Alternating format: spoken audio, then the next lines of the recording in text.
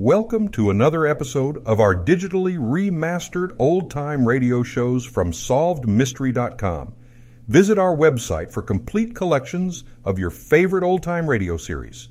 Remember to follow us so you won't miss new releases from SolvedMystery.com. We continue with Edgar Rice Burroughs' famous story, Tarzan of the Apes. Greystoke throws himself flat on his face. The ape lunges past. Greystoke regains his feet. The ape is faster. Greystoke is running for the hut. The great ape from one powerful leap cuts him off. It's too late. Those horrible, hairy hands are reaching for him. Greystoke turns. His face is a horrible mask of terror. He looks into those inflamed, raging eyes. Bullard voices a terrible cry. A cry dreadful to hear. He springs. The man crushes his fist into the hairy face. It serves only to infuriate the brute. The huge mouth of the ape opens. His yellow fangs gleam. Greystoke struggles futilely to escape the mighty clutch. The hot-headed clutch in the bull ape is on the man's face. It is the end. The end. Oh, there's no chance now. A shot. From where? The great ape screams with pain. Slowly the great body sags until it drops on all fours, motionless. Greystoke watches the flame go out of the great beast's eyes. With a sighing grunt, the great man-beast of the forest topples over dead. Its jaws fall open. Its eyes grow cold, glazed. For a moment, Greystoke stands in frozen horror and wonderment. Then slowly realization dawns on him. His wife had shot the brute. He whirls and staggers to the cabin. Alice. It's all right, dear. You shot him. Oh, Alice. Where's the water? Where's the water? It has got me. There, darling, there. Everything is all right. It's all over, dear. I'm safe. And the brute is dead. Oh, the beast. Now, steady now. Everything is all right. He's dead, dear. Don't get excited. Relax, Alice. You're a little hysterical, that's all. Just a little hysterical. While Greystoke is trying to soothe his wife, miles away from the little hut on the seashore, the death cry of Bolat came to the keen ears of the ape tribe. Some of the apes are grubbing at the roots of trees. Young are tumbling over each other in the clearing. Some are swinging indolently from branch to branch in search of fruit. The cry reaches their ears. All pause. All are silent for a moment. They recognize the death cry of one of their kind. As though of one accord, they gather in the clearing. The females and young chatter excitedly. The males grumble. The hair on the back of their squat, powerful necks bristles.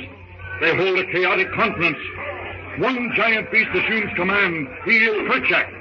Another male of huge proportion disputes him. In a few moments, one of the two bestial half-men will be the ruler. The other will be a torn and battered victim. The two contestants stand facing each other. The tribe makes a great circle. The greater of the apes emits a fearful cry, which echoes through the jungle to silence all within hearing distance with its ferocity. It is a challenge. With a snarl of rage and hatred, the smaller one hurls himself upon his opponent, burying his fangs deep into the other's shoulder.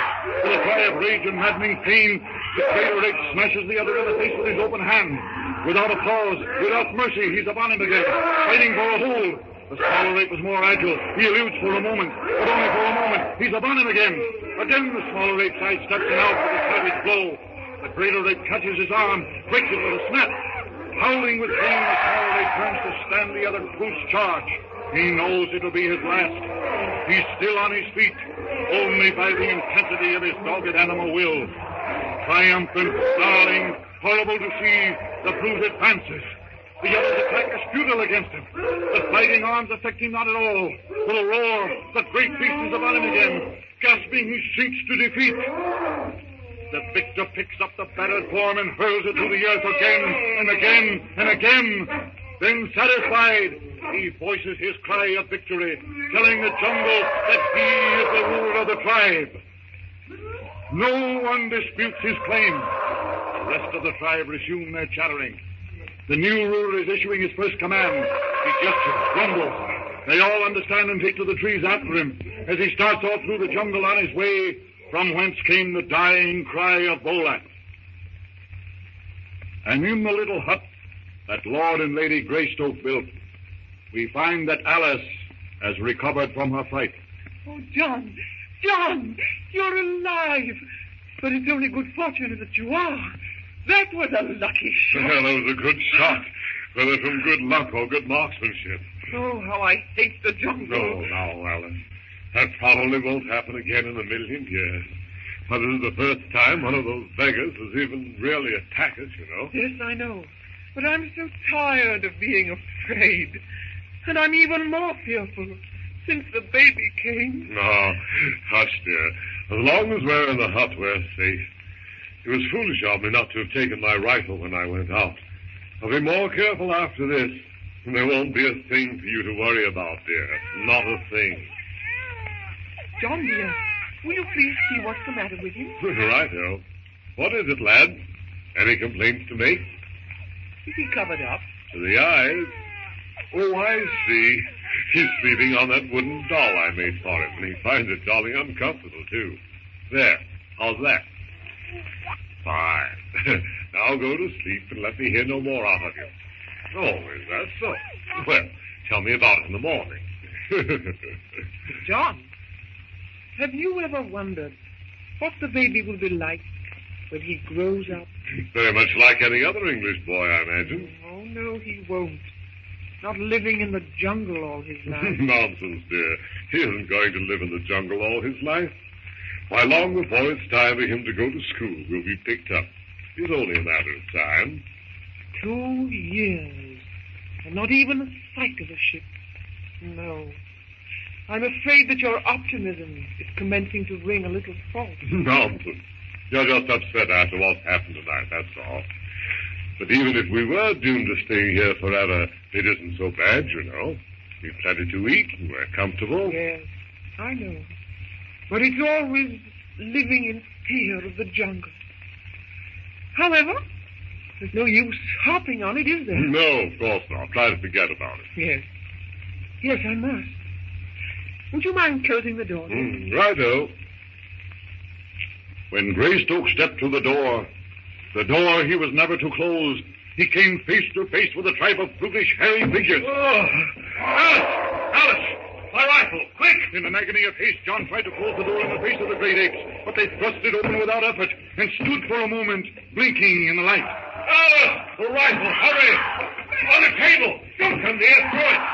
No! Don't bring it! Throw it! I can catch it! One great oak topples over dead. The other, maddened with fright and rage, surged into the room, overturning tables and chairs. The gun is wrenched from Greystoke's hand. An ape is peering into the crib. A feeble cry is heard. Kayla, the great female ape who still clutches the body of her dead baby to her breast, lets out a cry. She drops her baby into the crib and snatches the human baby. Clutching little Lord Greystoke to her shaggy breast, she huddles with him in the corner, protecting him from the fury of the tribe as they demolish the contents of the hut. Hours later, the cabin was silent. The jungle had taken its toll.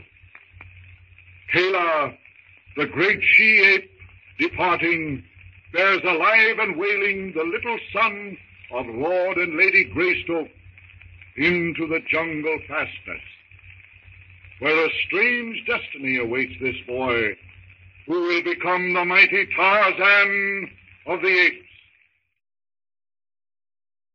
Thank you for joining us and enjoying our digitally remastered old-time radio shows from SolvedMystery.com. Please remember to leave us a review and to follow us for frequent releases.